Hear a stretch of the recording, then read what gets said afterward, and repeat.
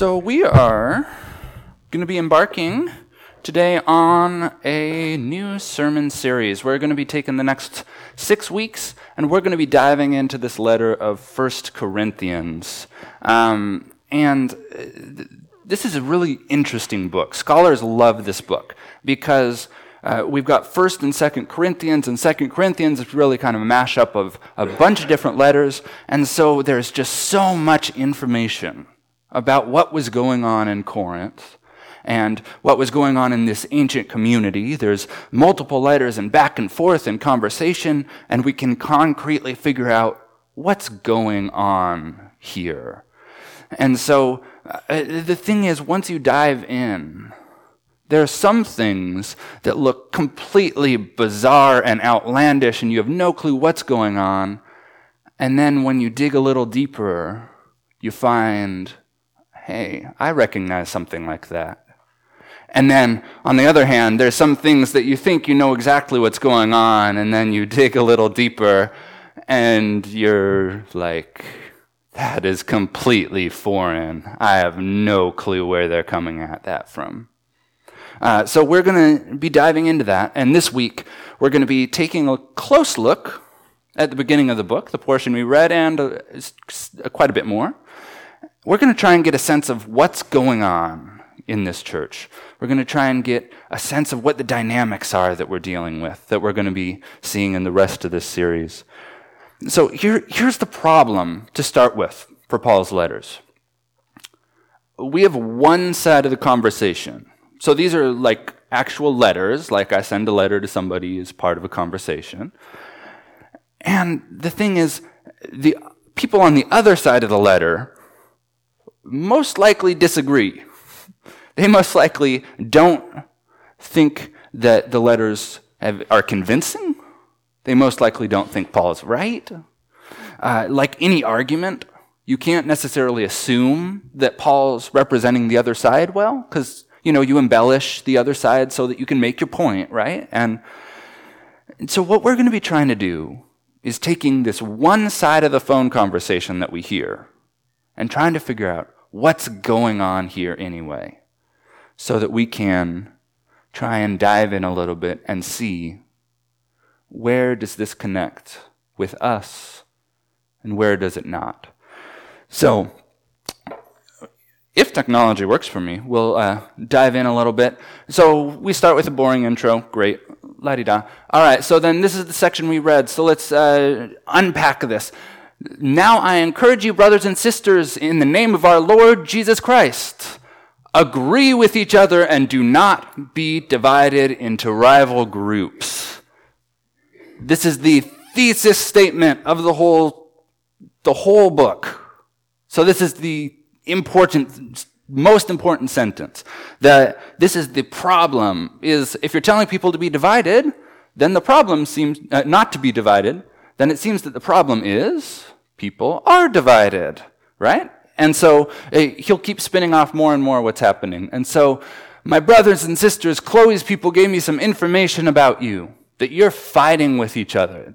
What I mean is this, that each one of you says, I belong to Paul, I belong to Apollos, I belong to Cephas, I belong to Christ. All right, so you've got Chloe's people, and they're snitches, and they're tattling on them and saying, they're not behaving, you should do something about it. All right, and so then we've got all these different groups that seem to be identifying with different people. So Paul, obviously the author of the letter. Apollos is another missionary person. Cephas is Peter, that you've heard about in the New Testament, right? And there seem to be all these different factions going on.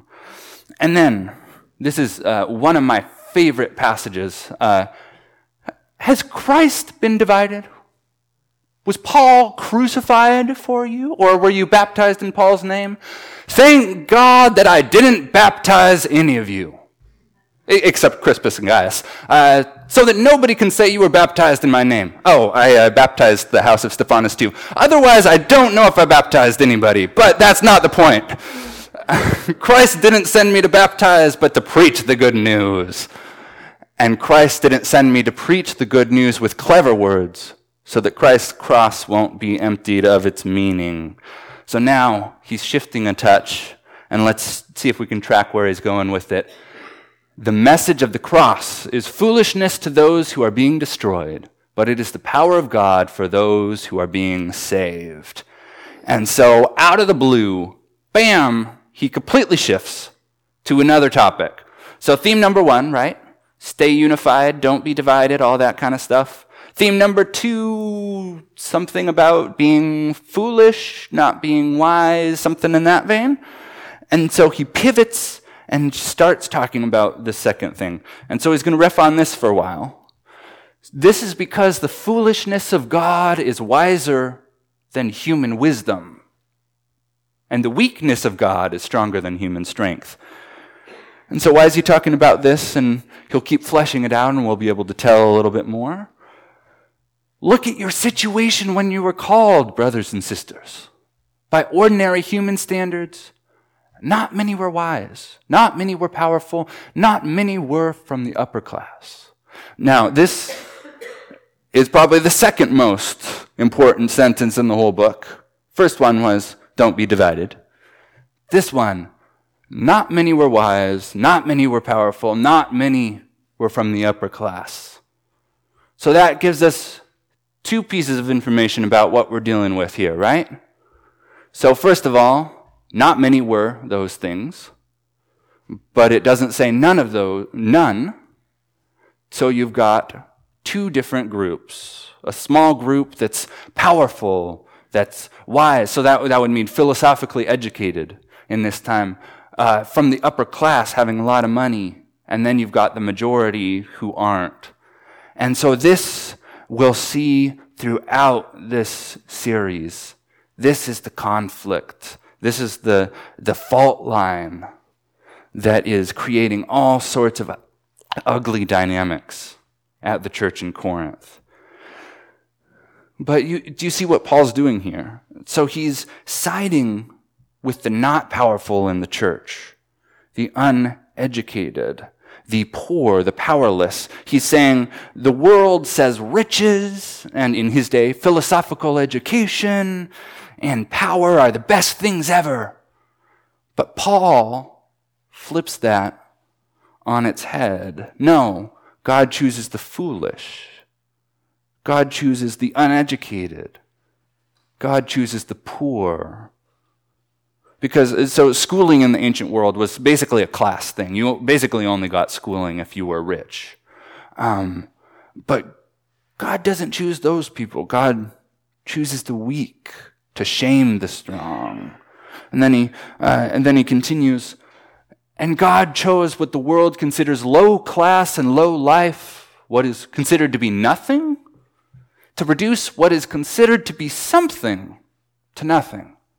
So no human can brag in God's presence. So basically, be humble, you big shots. It doesn't impress God. And then he goes on a little later to explain a little bit more. I did this so that your faith might not depend on the wisdom of people, but on the power of God. And then he keeps going a little bit later. We are fools for Christ, but you are wise through Christ. We are weak, but you are strong. You are honored, but we are dishonored. Up to this very moment, we are hungry, thirsty, wearing rags, abused and homeless. We work hard with our own hands. When we are insulted, we respond with a blessing. When we are harassed, we put up with it. When our reputation is attacked, we're encouraged. We have become the scum of the earth, the waste that runs off everything up to the present time. So Paul talks about how this whole thing in God's kingdom is topsy-turvy. Those things that we think are important and give us status aren't so important. They don't matter. And those who fall through the cracks matter a whole lot. But do you remember where we started? The divisions and factions.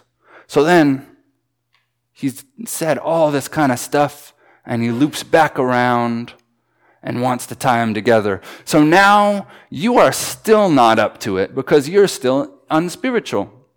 When jealousy and fighting exist between you, aren't you unspiritual and living by human standards? When someone says, I belong to Paul, and someone else says, I belong to Apollos, aren't you acting like people without the Spirit? After all, what is Apollos? What is Paul? They are servants who helped you believe. Each one had a role given to them by the Lord. I planted, Apollos watered, but God made it grow. Because of this, neither the one who plants nor the one who waters is anything, but only the only one who is anything is God who makes it grow.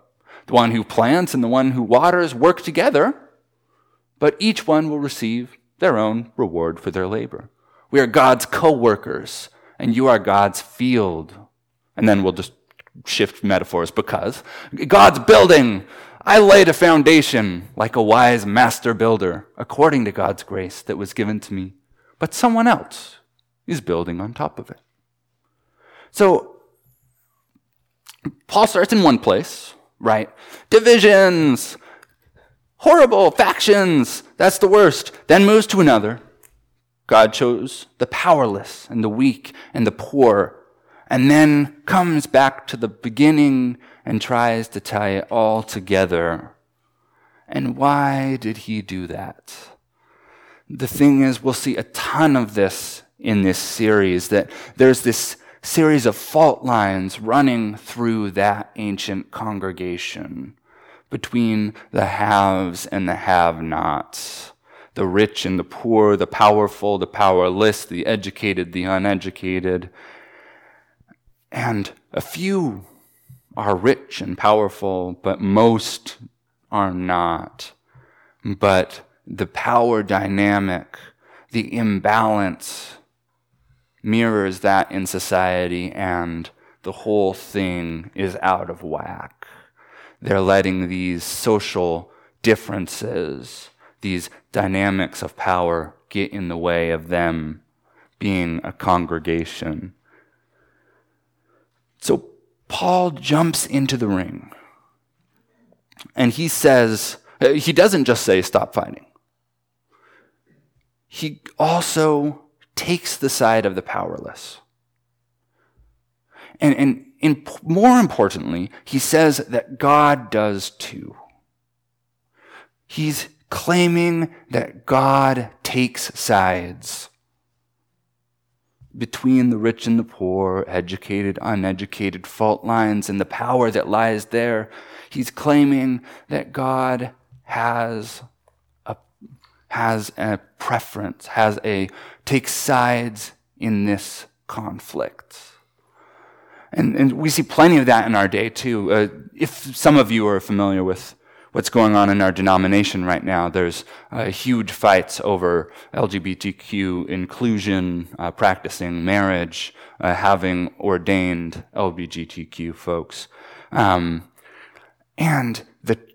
so some people have defied the rules against that, saying that this is an unjust rule that we have, and we feel compelled by God that we need to defy it to include these people.